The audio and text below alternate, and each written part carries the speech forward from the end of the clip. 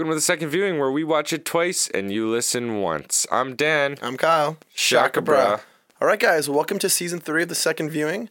We got a lot of fun stuff ahead of us, but we're going to jump right into the show because we're doing a great film this week, and that is Green Room. As you can see the poster behind us. Yeah, we're big fans. Graciously donated by Kyle. Yeah, I got that, picked it up from my work, actually.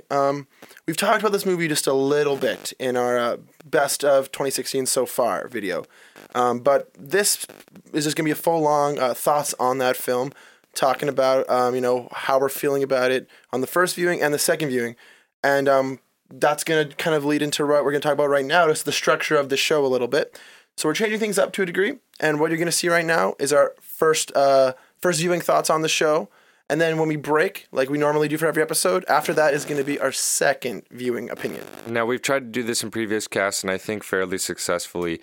But the issue we were coming across was recording both the first and second half in two sessions, essentially, in the same session. It's going to be a little bit different than recording it in two sessions like we're doing. So today, because we've only seen the film once, we're going to focus on our first viewing thoughts. Now, once we watch the film again tomorrow, we'll record our second viewing thoughts. And we're hoping that way we can come up with a little bit of a better conclusion as to the differences on the second time around. Because, of course, that's what we're here to explore is the second viewing. Yeah, that's exactly it, man. I got a pretty good feeling about this. This is going to be our first run at it. So, obviously, if you have any comments, questions, or concerns, let us know. Not on Twitter, preferably. Yeah, just not on Twitter. We'll be adjusting it, of course, too. But, this is what it's going to be from now on, and we're going to roll with it. So, season 3, check out the new stuff we got behind us. We got a new set. We're going to be adding knickknacks into it as we go.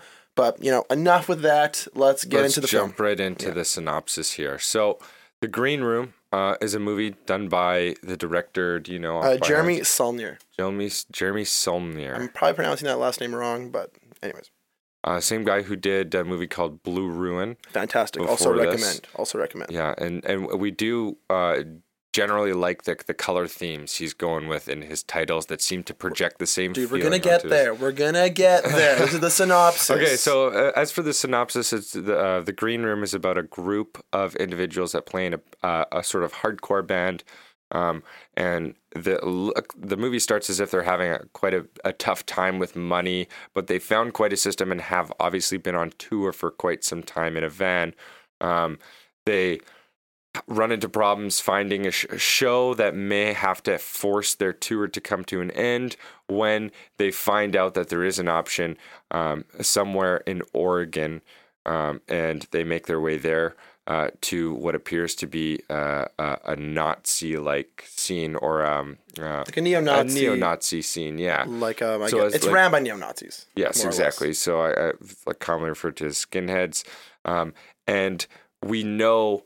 And just because I'm doing the synopsis here, we'll say that a lot of the movie takes place behind a green room, or essentially a room with a green door. Yeah, a lot of action. Their lives are threatened, and they have to escape. The Green Room is just kind of referred to as like the backstage, or like where the band hangs out. Yeah. For like just in general for like performers of any kind really, and they take it to another level with like the movie looking very green. Yes. So yeah. We can get into that a little bit then, I guess, right? Like, that was probably something we both really liked from this film. Right off the get-go, I think we both noticed this. Now, that it's shot in Oregon, and it seems to be late summer, so everything is extremely luscious and green and beautiful. And but not only that, but the movie, even when it's not in a green setting, almost has a green tinge to it, or like a feel. All the lights must have like green gels on them for sure that are like even like the mist, like when there's like dust in the air coming from like a light. It's green. It's like this weird pigment that is kind of over everything. It doesn't seem like a filter though, which is really nice. Mm-hmm. It seems like in camera, which is pretty cool. And it's noticeable if you're paying attention to it, but it doesn't hinder the quality. Like, have you ever watched a black and white movie and been frustrated that it's in black and white? I mean, me personally, I like black and white movies, but there's people out there who can't stand to watch it because they're so used to seeing color films, which is fine. But what I'm trying to say is, because this movie has a green tinge, it's not going to affect your viewing. No, if anything, it's great visual storytelling, because to me, it's like green represents both like lush beauty, but also disgust. So in that movie contrasts these ideas so well because it's like not only are they in this beautiful setting, you're talking about Oregon in the summer, and they always pan off to these cool shots of like these pine trees and different kind of forest areas. Yeah. But then after that, it'll cut to a scene where someone is just getting killed nonchalantly. And like this Yeah. really like kind of like nature versus nature, where it's like here's one side of nature, and then here's what humans do to nature and how humans interact in nature. Yeah, that's a Yeah. good point. It's definitely sort of reduces humans in this movie to the very animal-like quality that they are, or sort of Totally, yeah, 100%. brings them down to that level. Now, I think an interesting point to bring up is that maybe this is a little bit too early to bring up this point, but I'll let you decide. That is that the level of disgust associated with green projects throughout the movie, Right, and yeah. I also started to notice that towards the end of the film, I started to the disgust I felt about the villains inflicting harm onto sort of the people you're cheering for. I ended up looking for the same disgust to be inflicted upon the villains of the movie. So it's almost as if by the end of the movie, I accepted the disgust in a different way. And so, I mean, obviously the meaning of the word, you're disgusted, you're revolted, you don't want any part of it. Right. Well, the movie's bleak, right? Like the movie's so bleak, and it's, I would say, borderline depressing, to be honest. And like, Yeah. And I think that's the effect it wants to have on the viewer, to the point where you're really just kind of, you don't really have anyone to really confide in. You're kind of this neutral state where whatever you're watching is okay. It's like you're so disgusted to the point where it's like nothing's shocking, but everything is like so sad. Yeah, gripping, very Yeah, gripping. no, it pulls you in that way, definitely. But it's held together by like great directing, 100%. Cinematography is top notch. Some really cool, notable actors in this film. We got the late and great Anton Yelkin. Patrick Stewart, who plays a fantastic villain. And the one of the main guys actually recently passed away. That's I think, Anton Yelkin, yeah, Anton the late and Yelkin. great. Yeah. And also, notably, I think Imogen Poots, one of the female leads in the film, she's actually pretty good in this. Yeah. I liked her quite a bit. There's kind of this relationship, or just character dynamic between Anton Yelkin's character and hers, and it goes really well together, especially in the third act. I guess pretty much mainly in the third act, really, but it's really well nice, and it develops a little bit throughout the movie in a good way. Yeah. I think it's worth noting that while they're in the green room, and of course a little bit of a spoiler alert here, folks, but while they're in the green room, and essentially what happens is they get locked into the green room because they go back for their cell phone, and there happens to be a murder taking place. They witness it. Yeah, they witness this murder taking place. So now the entire band is fucking confined to the room because the neo-Nazis, of course, can't let these guys escape with the knowledge that someone has been killed at what we later find out is a giant heroin operation. Yeah, no, it's nuts to think that like everything kind of takes place in this room or this establishment, especially for the most of the characters. Like, I don't know, way back, if you want to listen to our I guess first episode on The Hateful Eight, we talk about like the room as a character, and that is kind of a similar theme in this movie, but Not quite to the same extent, but no, yes. what happens in this film as well, which I think is honestly probably more interesting, is that we have these outdoor scenes outside the venue, which kind of focus around Patrick Stewart's character and mainly the neo-Nazis, while inside it's one or two neo-Nazis and, our protagonists. Yeah. And it's kind of this like clash of ideals consistently throughout the movie. It kind of, again, playing into, beauty and disgust. Well, and I think it's a cool comparison too, because I mean it's the same idea of how free you feel when you're in the outside, in the outdoor world, and you're probably willing to take more risks because there's nothing directly opposing you. Whereas when you're confined to a small room in a box, just like a rat, you claw your way out somehow, right? Like you're reduced to your very utmost survival qualities, right? And I think it's cool to see of the members of the band, you can tell who has the perseverance and the guts and the calm level head to make it through this mess, because there is a certain alpha male quality that gets somebody killed pretty quickly.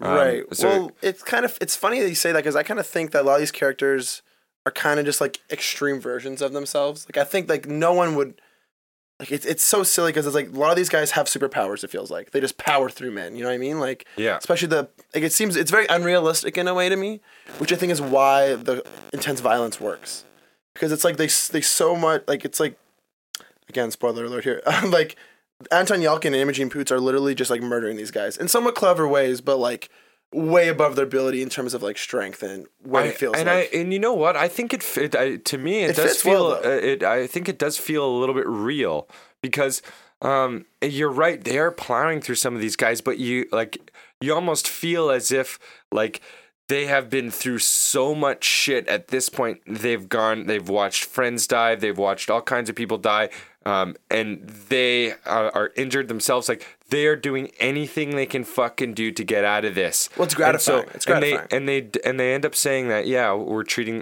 let's treat it like a fucking video game. Right. We might die, we might live, so we might as well fucking go out with a bang or kind of do it. And I think when they removed that idea of this being real, it's just a game, they almost gained some super right. It's like this adrenaline rush. Kind of thing. And so I would say that could be related to a human quality in the way that you ever heard the story of someone trapped under a car, and then they get a huge rush of adrenaline or like a need to survive, and they attain superhuman strength. It's almost like a feat of that kind of extent. Right. So I would say it's real in a way, but I get what you're saying. Yeah, no, it comes off real to me in a way that because like they deserve it basically. The viewer feels like they deserve it 100% because they've worked so hard for it, and like they've come so close to death already that by the time they succeed, you're like, oh yeah, they did it. That's great, kind of thing. Right. But there's other like for them, I think it's great. But there's other characters in this movie that just honestly do downright stupid things. Yeah. Like the alpha male guy you're talking about, and even the other girl whose name is slipping me, but she's from Arrested Development.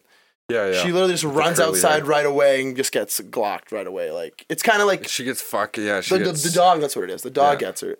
Anyways, it's kind of besides the point. But it's funny because I feel like it's almost like he's playing with these horror cliches, and that might kind of play into the tone of this movie because it's not quite a horror movie. It's not quite a thriller.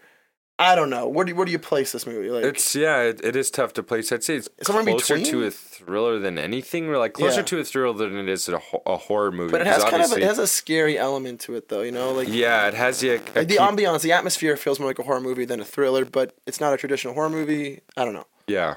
And it does. I wouldn't say it doesn't really utilize any cheap thrills or anything like that. But the gore is a little. The gore is really maybe not cheap, but it's very in your face. Yes. Like the cut off arm, like it feels out of place at first, but by the end of the movie, it feels natural, which is probably a strong suit of the film. And I think that comes back to the relationship we talked about before with the color tone of this movie being green. That and coming down to disgust, that maybe there needed to be a little bit more gore to fit into that sort of this world of disgust he's trying to create. Right. Okay. I 100% see that. It'd be interesting to see like where he was going with that. Yeah, and I think we'll pick up some more on this the second time around because to be honest with you, it's been super hard to not watch this again. Yeah, we've been meaning to. We were actually going to do this for an episode last season. Yeah, it was an idea. We never got around to it. Just other things came up, but no, it's been one on our radar, 100%. There's one more thing I want to bring up though, is just the whole like punk scene in this film is represented very well. Yeah. Like it's super, like the idea that this band doesn't have like a social media presence and they choose not to do that because they don't want to be like, controlled by the man, and they want to do it just for the music. It's not about the fame. It's not about the notoriety. It's about in the moment. And that is such kind of a pretentious punk rocker thing to say. Yeah. But it works perfect in this movie. And even, them capturing the idea of these like neo-Nazis, skinhead, like that's such a real culture that doesn't exist as much, but in like late 90s it was very prevalent. This kind of revival. Did they ever mention a year in this movie? I wonder if this could. They don't mention it. They don't mention a year, but they definitely have like Facebook, MySpace, things like that. So it's somewhat MySpace. Who am I kidding? That's not really current, but you know what I'm saying. Social media, they bring that up 100%. Yeah. So it, at least last 5 years, I'd say, give or take. Yeah. But it could apply to any other really decade if that portion was left out. That's one of my least favorite like tropes in current movies that just totally dates them as like technology, but that's for another day. And one cool part of this film is they use the song Nazi Punks Fuck Off by the Dead Kennedys, and that kind of just like almost as the plot device for the entire movie. Yeah. Where like they Nazi perform punks, this Nazi punks, fuck off. They perform that in front of all these Nazi punks essentially. And it was an idea that they came up with after going there. So they got roped into doing this show after their last show that they were promised fell through, or so whatever happened. And it happens to be at this fucking Nazi camp that's sort of surrounded by bush somewhere in Oregon. They're very secluded. Yeah, so it's a super secluded area. Like it's and it's some Nazi punk house essentially. Yeah, they know what they're getting themselves into is basically this movie in a nutshell, pretty much. Like, yeah. I mean, they accidentally went into murder and shit goes crazy from there. And they just kind of this struggle of like, you view a few characters and you're just watching these characters like kind of develop, but also like digress. Because the last 5 minutes of this movie is it's probably my favorite part of the movie, really. It's like all this shit's happened and it's just him and Imogen Poots sitting on the edge of the road talking about like how they just hate the world, basically. Yeah. It's like they gained life, you know, they killed their enemies, they fought against everything, but yet they're still so cynical. Yeah. And they just have no respect for anything. It's so strange, but that's kind of the movie. The movie is just kind of, I wouldn't say it's mean-spirited, but it has an evil tone. It's got a depressing tone to it for sure. Yeah. We were sullen after this. We saw it for the first time. We were just kind of like, whoa. But it's hard hitting, and I think it makes a point. Now, I don't know if I'm 100% clear on the point, and I think I do need to see it again to understand a little bit more, but it definitely strikes a certain nerve. Oh, totally. I mean, it's funny. Like, I mean, like, this is kind of maybe why I think of it in a horror sense. It's like the first time you see a horror movie is like, you might get scared. You might get jump scared. You know, you might get shocked, I guess. It's the shock value. Yeah. Second time you see a horror movie, I mean, maybe this is just me, but I feel very rarely it's a similar reaction. You know what's coming. You know the jump scares. Well, you know, maybe the movie itself is good and the story's interesting, yada, yada, yada. But the kind of gimmicky things don't affect you as much. Yeah. And I think a good comparison is to make like a super ridiculously hard video game. The only way that you fucking beat it the first level is by dying 100 times in the first level. So it's kind of like the first time you play it, it seems ridiculously hard, but you know, by the time you fucking play it again, it's nothing. It's not nearly as hard. So I think that's maybe what turns me off the horror genre. Mind you, I don't think I've explored it enough to too much. That's a bit of a generalization, but I guess what I'm just trying to say is that it would definitely be interesting to see if we still feel like we need a cold shower after watching this the second time. Yeah. Because as much as we love talking about this movie right away as soon as we had seen it, like, it did affect us quite a bit. Like, it's a bleak, really, like, it brings you down. It's not the kind of movie you see when you're having a bad day, because you're just going to have a worse day, probably. Yeah, it's definitely going to leave you with a certain feeling, like a sullen, sulky, sad feeling. Like, it almost leaves you looking for the good in it, almost. Yeah, right? and that's what's funny about it, because it's like it feels like there's these like light moments and these protagonists that are good, but they're also kind of not good people at the same time. Yeah, and it's like who's the protagonist in this film at the end of the day? Yeah, it's like where the fucking Nazi dudes are obviously shitty, much people. Worse, but you end up like. Yeah, it's like a bad people against worse people, and the fucking bad people. And so, and you, in the beginning, let's say the first band member that you see fucking die, you don't like the Nazi guys now. You're like, fuck you, you just killed one of the band members that, you know, I'm assuming I'm fucking cheering for at this point. And then by the end of the movie, when the band members overcomes the Nazis, you're going, fuck yeah, that was great. Like, they killed those motherfuckers. They went back for revenge. Like, they didn't just leave, run away, call the cops. They went back for fucking revenge. That was their point. Right. It is, yeah, because it's strange to think. Like, the biggest issue I guess these characters have is like, well, they're killing people. They're killing our friends. But then they're killing people and killing their friends. Sure, it's in defense. Fair enough. And to save themselves. But it, like... Yeah, and so you kind of got to look at both sides eventually. In the context of the world, they're both shitty groups of people, but in the context of the movie, the Nazi guys are worse. Much worse. I mean, as not as a given. So Mind you, you could almost say that one group of like the band versus the Nazi guys is they're almost not much better because they sought out and did exactly what the fucking Nazi guys sought out. Well, it was defense, more or less, right? Like, it was defense. I mean, they weren't there to kill people, nor have they been known to kill people randomly. Right, but by the end of the movie, they said, we've been through so much shit, we're going to go finish this. Yeah, no, they had vengeance. And I mean, they're not much better than the people they're killing, 100%. But that's what's really striking to me is because it kind of flips the movie on its side by the end of it, where it's like, okay, we're on the wild now, and out of all the things we choose to do, it's to kill. Yeah, and like that kind of says it all. Fucking accepting that we fought for our lives, it's like it's almost as they view their lives almost as shitty as fucking dying in their whole situation. So, I mean, why fucking bother like running just to survive and go home when we can fucking go take revenge on the assholes that we see as the shitty part of the world? And it's like, I don't know if you fucking justify it really or if it is justified, but it's definitely interesting. I think like the actions themselves could be seen as justifiable, but the way the characters carry themselves feels vengeful. Yeah. And that's why it feels like it's hard for you to know who you're rooting for in the last like 10 minutes. But that was the best part for me because it was just like, holy shit, what's happening? Like, this is fucking a lot to take in. Well, that made the movie worth discussion and like worth thinking about and worth a second viewing. Yeah, and that's probably a good spot to leave it on. So yeah, we're going to take a break. You'll see us probably wearing some different clothes, but that'll be our second viewing thoughts on the film Green Room. We'll see you guys right away. Welcome back to the second viewing, folks. This is part 2, obviously, or after the little breaker here, like we used to call it. This is our second viewing opinion now on the film Green Room. As you can tell, we're wearing different clothes, so it's a little obvious. So this is some time has passed, not a lot, but some time.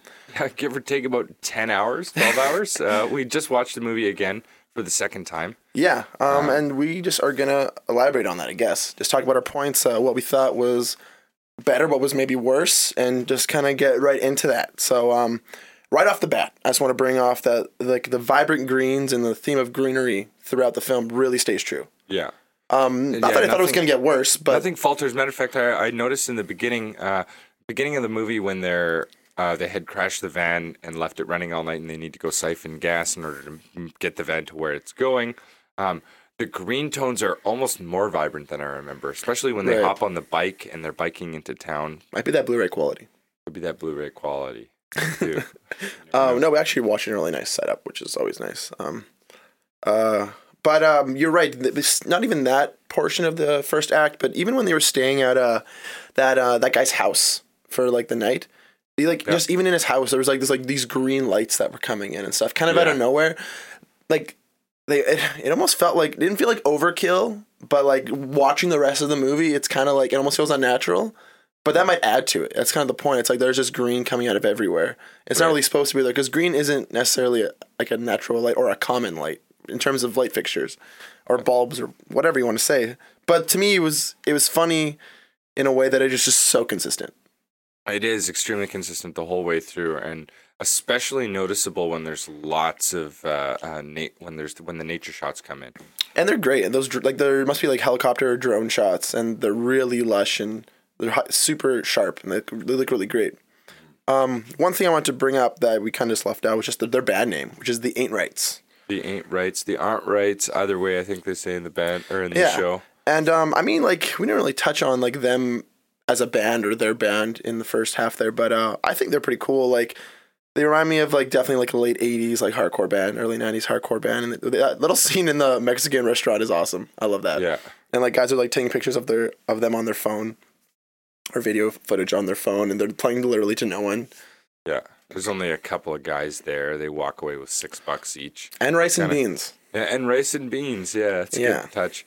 Now, they are definitely a cool band, and I like that they still pretentious as ever, though. Well, yeah, and I think the director wanted them to stick out and be a little pretentious and not be like every other punk band that has a social media scene. They wanted these guys to be the band that doesn't have a social media scene, so that they stick out as in like they're going to be, if there's anyone to make it through this extreme position that they've been put in behind this green room, Right. that is going to be them.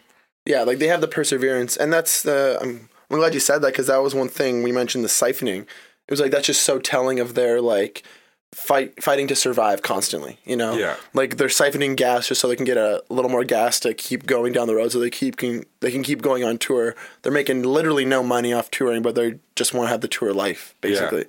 Which is really interesting. Or get their music, spread their music out there, but doing it in a live setting instead of a media-like setting.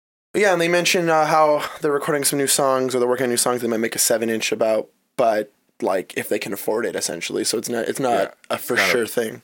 Not necessarily a priority. Now, I also want to mention that sometimes in horror movies, when all of a sudden some horrific event happens, there's oftentimes a person in the group that kind of gets so flabbergasted that they can't even move, they can't do anything, they can't think, they don't know what to do, they get scared, they basically cower and freeze up like a deer in headlights. But none of these guys do, and I think that reflects their... I kind of differ with you on that. There's a couple characters I think definitely just run out of like windows, not thinking what's going to happen, or like just run into the middle of a room, not thinking what's going to happen. No, but I what I'm talking about is the petrified fear, like when they're in when they're behind the green room door, and all of a sudden, fucking I guess you could call him the main guy in the movie, when his hand gets a little fucking cut up after trying to return the gun to the guys behind the door. They all kind of spring into action. It's like they're looking for weapons, they're mending the wound, they're doing this. It's like they have this survival instinct that's like, get it done. Like, these are the things that we have to do in order to survive. Right. Whereas there's a whole lot of different ways you could approach the escape, right? And I think some of them were a little bit more naive in their escape tactics 100%. Than others. Like, to me, that really pulled me out of it, honestly, because you're totally right. Like, when they're helping each other in the room, they're so well executed. And you like get the sense like, oh, these are average, ordinary people who are just like really resourceful. And they know the shit out of each other and how to work together. Like, you do this, you do this, you do this. Which I guess maybe is something attributed to the band setting. You spend every day with 4 or 5 people. You get to know them very well. Their strengths or weaknesses. Yeah, whatever. That's a good point. I don't think the story would have turned out as rich if it wasn't with a band. It was a group of people who had never met before. Right. Like, for an ensemble cast, it works in that sense because like you already know off the get-go that they have a relationship. Basically. They're a tight group, yeah. It's just a great character development device, really, because you don't have to spend as much time developing them at the relationships because it's built in almost. But I will say, like, that really worked for me, but then it was a little bit jarring when, like, some of the characters are just so naive when they try to escape. And it didn't bother me for the film, but it kind of let me, like, look into this world of, like, kind of horror cliches. It really kind of built into that for me a little bit. Yeah. I brought that up a little bit on the first half, but, you're right, though. When they're in the green room, they're really resourceful, and that's where the character development kind of builds from. You kind of get an own sense of whose strengths are what and whose weaknesses are where, kind of thing. Yeah, and honestly, I think the strengths of the two who ended up surviving at the end of the movie. Spoiler alert here, guys. No, quick spoilers. But this, the strengths of the two who ended up surviving at the end of the movie was almost that they were in the right place at the right time, or like at an opportune moment. For example, somebody else was in front of them when a dog was charging. Right. Or, they weren't the one to go and fucking grab the shotgun behind the bar and get flanked and taking a bullet to the head. Do you know what I mean? Yeah, like they have like these superhero-like qualities. We kind of brought that up earlier as well, but it was so more apparent to me this time around. Especially those two. Like, they have like... But it's real. It's not like... It's kind of like a Batman-like quality. More or less. Not like, here's my, like... It's like the movie. It's not magical, but it's just very it seems heightened. To go how they want it to go. Right. Which is kind of funny, I guess, because it's like they have setbacks, but they can always persevere, which I guess is pretty prevalent throughout the rest of the film or the entire film, really. But I like to see it as they slip through the cracks, that their chances were so heavily against them, but they just barely fucking squeezed through and were able to overtake the other guys. And I think a lot of it has to do with the amount of trust that was put into the two last Nazi punks that had to go into the room and take them out. It's like the guys in charge put so much faith into them, like, yeah, go get the last 2. You got guns, no fucking worries, you're good. You got 3 bullets, I guess you have 1 extra. Like, they kind of put a lot of faith into those guys.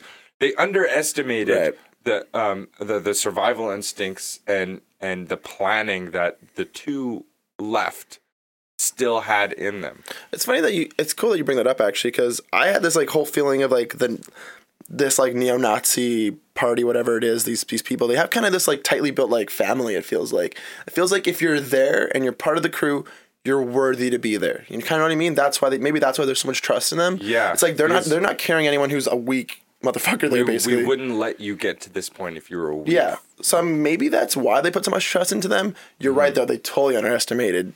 Or is it maybe that's but I think a the viewer flaw in does their too. system? I think the viewer does too. I think it gets to the point where they really overcome these things, not out of nowhere. Well, maybe to a degree, but it's very like, oh shit, they're actually doing that. Good for them. Build up to it. You kind of have this last thread of hope hanging on for them, but other than that, you're kind of like, fuck, these guys are done. What's going to happen? One thing, I think good plot device actually that I really enjoyed was, or noticed on the second viewing here, was the reason that they witnessed this murder in the first place is due to getting a cell phone and a cell phone charger.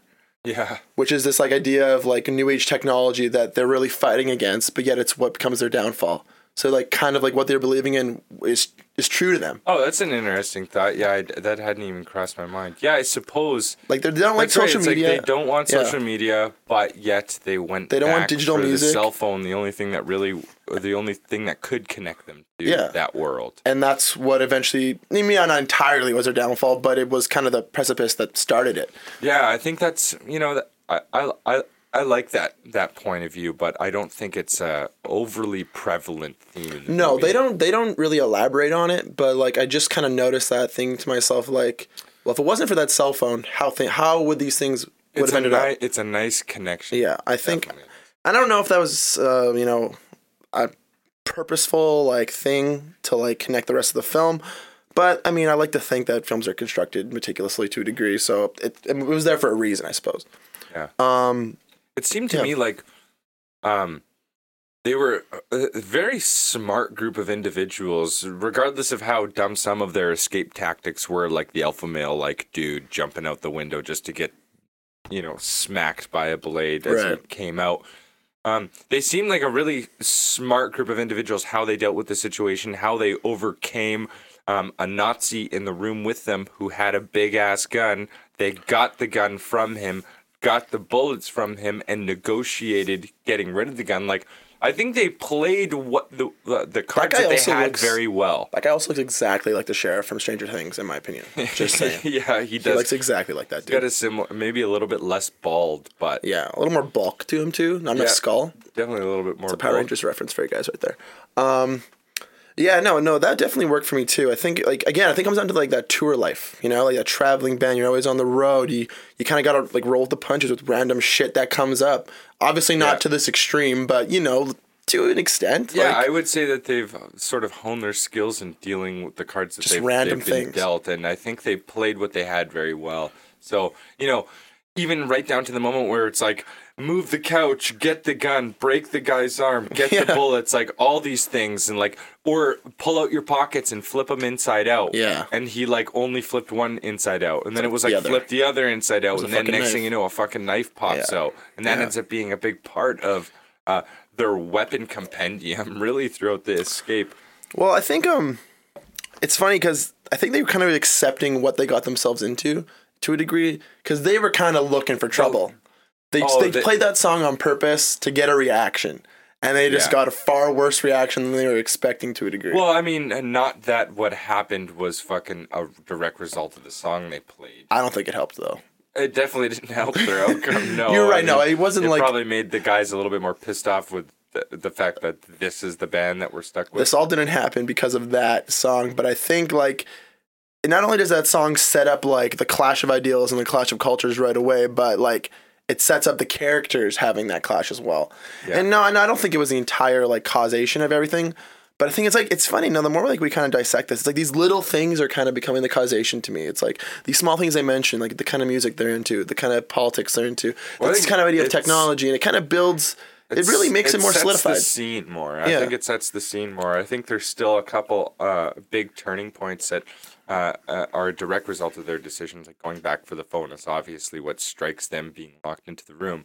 But I think, yeah, it does definitely set the scene. It set the tone, like set the relationship between the two definitely leads to characters. Yeah, yeah. Because by the time when they're in the room, like that helps solidify that, I think. Yeah, and it makes them a little bit more ruthless, I think. It's like they're a little bit less likely to give a fuck about the Nazi guys, and they're a little bit more likely to pull the trigger than they would be maybe with a different group of individuals. Right. No, I think that's like, especially if the people they're dealing with are like these pretty scary dudes. Like the fact that they're kind of standing up to these like larger, more threatening, more aggressive people. And more used to that sort of aggressive lifestyle. Well, that's another thing we can bring up. It's like the idea that they're just used to like having two random young guys stab each other so they can get rid of the cops, or they know how to just like inject something into a dog so it can stay alive longer, just like nonchalantly. It's just so, it's very bleak and ruthless, honestly. And that's and like remorseful, I think. Like no remorse kind of put into this. That's kind of what I took away from this movie at the end. It was like there was no remorse in this movie on both sides, really. It was just like we have one goal and there's no remorse to get that goal accomplished. Yeah, like this is what fucking needs to happen to take care of a messy situation. So yeah, you could tell that the Nazi punks have dealt in these nasty situations before. Matter of fact, they bring up a previous instance about Easter of last year. Yeah, like that's insane. Right? Like, so like you can tell shit's gone down, and they also bring up the fact that if you have red laces, then you're the type of guy who can go in and kill. Like you're. Thank you for bringing that up. Thank you for bringing it, because that's one point I want to bring up. We have theorized about this film a little bit. We have Blue Ruin. We have Green Room. Where's Red coming? The red laces. I don't know for sure if that's going to be if that's an Easter egg. That's maybe some foreshadowing. I think that's some foreshadowing to his next film. That's my theory on that. I don't know if it's even going to be in the film, but I think the idea that these red laces are what show the power and camaraderie for these Nazi guys. There's something there, I think. Well, it separates them from regular black laces, like that they're the ones they're the elite. They're the elite. They're the ones that have earned the right to go in and clean up a messy situation. Those are the guys that are taking care of the fucking. So come 2018 or something, and like his Red film comes out, or if it comes out, come back to this episode and give me a like. That's my theory on that. Who knows if that will ever happen? But I'm definitely looking forward to it if that's the case. One thing I want to talk about is again kind of just like music in this movie. Like, do you consider this a music film? Because I kind of do. To some extent, yeah. There's always music playing. Matter of fact, there's a lot of punk music that plays seemingly off cue. Yeah, like Metallica's in the background. In a punk house most of the time. I don't like. I mean, it's not necessarily. There's not. I mean, there's music playing live, obviously in the film, or not live, but like live performances. But it centers around the idea of music a lot. Like, you know, they make a line here where it says, "It's not a movement. It's a movement, not a party." Yeah, and it's kind of like this idea that like music is bringing everyone together. That's why we're here. And that's kind of like... Oh, yeah, no, I think that's a cool idea. We had talked about this in the first half, too, that what's contained in the inside of the building is almost has a different attitude than what's outside the building. Like when you're outside in nature, you feel a little bit more free, a little bit more loose, maybe a little bit more willing to take risks. But inside the building, you're a little bit more confined and to an ideal or a thing. And notice that most of the heavier punk music is all playing when they're inside a building. Dude, you're bringing up some great points for me to jump off here. This is awesome. Because I think what's interesting about like Nazi punk like movement and like, you know, more maybe middle or left wing punk movement is like, you know, at the start of the day, punk is all about inclusivity kind of thing. And like just like welcome everyone's ideas. Let's all enjoy it. It's just for the music. But Nazi punk is just like one certain kind of ideal. Yeah. And it's funny that you bring that up because it's like we have this kind of like music's going on and like it just, the only thing that matters is music. But the people behind it only want one kind of music. And he's like, play your earlier shit, the harder stuff. Yeah. And it's kind of this idea where, you know, you're being accepted, but at the same time, what you're playing isn't being accepted. Yeah, you fit the niche just barely. But you're not part of the group. It's like you're punk, but you're not our kind of punk. Yeah. And it's kind of funny. It's kind of thinking like, oh, you can hang with us, but only for today. Yeah. Yeah, I don't know. Like, you know what I'm kind of saying? Like, yeah, it's being accepted, but also not at the same time. Yeah, it's like you come across, it'd be the type of thing that when you roll by the Nazi punks 5 years later, they remember you as the band that played one time and they won't kill you because of that, but they still don't like you. Yeah, I mean, dope, I guess. And then just elaborating that on just a little bit more is like they literally throughout their lives and in this movie, these characters, the kids or the guys in the band, they survive through music, basically. They play music on the road day to day. It's the only thing that keeps them alive. That's what keeps them going, and maybe that's not what keeps them alive.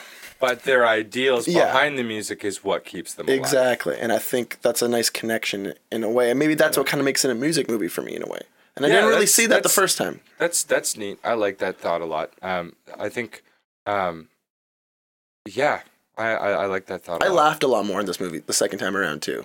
For better or for worse. I might say something about my morals, I don't know, but there's some comedic elements in here, definitely, right? Well, a few. We brought this up yesterday. It's the point where you watch a horror movie the first time and it's this shock and you're scared and fucking what's around this corner and that corner. When you watch it again, it's kind of like you know what's coming, and then it's like, that bitch died, or oh, that dude got the axe. See you later. Yeah, no. So we obviously we've seen it already, so we kind of know what's going to happen. We're still watching the movie and enjoying the movie, but it's a little bit easier for us to look at the fucking alpha male guy getting chopped to the head and go sucks to suck. You become like desensitized a little bit, right? It's not as shocking. It's still gross to watch, truthfully, but it's not as shocking, I guess. But I mean, I guess that was kind of how I felt, though. It wasn't as shocking, but and I you know what, I think that was my prediction almost. Mm-hmm. And one point in the movie, actually, when you could say the main guy sticks his hand out of the green room door to give the gun over, and they pull his hand through, and they're trying to like cut it off. When it comes back all like cut, fucking torn up and shit, and like almost falling off. They actually showed the main disgusting cut twice, and I felt like they kind of didn't have to, and I thought like it's out of place almost in a way. It seemed almost out of place at first. Then later, I kind of got why they did it. It's like it kind of was establishing get ready for what's happening, or like this is coming, or this is this is the theme of the movie here. We could say that's the film kind of trying to desensitize the viewer while watching it, almost kind of, right? Like it's like if you show you gore now, it's not going to be as jarring the next time we show you gore. Right. But that's funny that you say that, because I literally wrote that down. I said the violence and gore feels very real. Yeah. It happens selectively. Like, it's very selective. Yeah, there's a turning point. There's a turning point where the movie is very not gore-based. It's very survival-based all of a sudden, and then it's very negotiating, and then all of a sudden it's like, fucking fight for your life. Here's the gore. This is what humans are reduced to when they're fucking striving for the last thread of hope, or whatever you want to call it. So I guess we're going to, would you call this a horror thriller? Thriller horror, I guess. You could say that. I think there's horror elements. I really do. Yeah, I think there's horror elements. Yeah, I think in horror movies, most of the time, I'm not an expert, I guess. I wouldn't call this a happy ending, but I wouldn't call it a fucking sort of the good guy wins. I would kind of sort of call it a play of events. Like, this is the story of events that unfolded. Yeah, I think it's true. Like, I don't know, but it felt like a plot. It feels more concise. Maybe like a drama. Maybe there's some drama elements in there a little bit. Yeah, definitely. I mean, in terms of the characters interacting with one another, pretty dramatic at times. Yeah, so I would put it there. It's hard to categorize. Hard to categorize in that aspect, but it works. One more thing, I guess, is just talking about like near the end of the film, like what is kind of your limit? That's kind of one thing I was always thinking. It was like, what are these people's limits? Whether you're trying to escape and do the right thing, or you're trying to kill people so you can continue your heroin, ring. Like, what's your limit of taking it so far? I think that was their limit. And I think it was clear with the dog that walked in, because there was a dog that was let loose towards the end of the movie, and you see shots of him making his way back to wherever he's going in. At the end of the movie, after the chick and the dude, the main dude, have sort of defeated the Nazi punks, and they're sitting waiting for the cops to come. This vicious, trained killing dog comes walking right by them, and they hold their guns up as if they were going to shoot and kill it. They load their guns, but then the dog just walks and sits right beside and puts his head on the arm of his dead owner, and they instantly have no need to kill it. Yeah. And I think it's over for them now. They're over it, yeah. It's like they're not even willing to fucking kill this killer dog, right? You know what I mean? It's like, I think they're done at that point. Like, that's their limit kind of thing. Yeah, I think that's it for them. Like, it's interesting, though. It's like, that's their limit, but yeah, they just killed 3 guys. Kind of almost, not quite ruthlessly, but in plain light. Like it felt, because it's funny. It's like once they do it, I feel like if that scene was shot inside the building, it would feel a lot more justified. But as soon as they're in the open space and they sought the nature, them out, it's kind of like sought them out. Mind you, one could say that if they didn't go take care of those 3 guys, that they could have been pinned with the same crimes that they were trying to be set up from by the Nazi punks. So, I mean, in a way, I mean, it's hard to say one is the right. Well, they make this line and it says, "Why else would you walk up here?" And then he's like, "Well, I'm here to ruin the crime scene," and the girl's like, "I'm here to leave a new one." Yeah, it's pretty deep, and I mean, it makes sense, I guess, right? Like they needed to kind of clear themselves, like they were really just trying to justify themselves as much as they could, and they took it to their limit to do it, I guess. Yeah, and I think I would very much say that at that point it was the. That kind of makes it, and then also Patrick Stewart's character just says, "This is a nightmare." At the moment when he says it's a nightmare, that's when you know things have gone batshit crazy. Yeah. Because it's like, he kind of created it. Like, he was the headmaster of this, you know? We should maybe talk about Patrick Stewart a little bit more, I think. This guy's fucking fantastic as a villain in this movie. He is amazing as a villain. Yeah. Hands down. Okay, but I don't remember Patrick Stewart saying this is a nightmare. I remember it's at the very end when he's taking the main dude.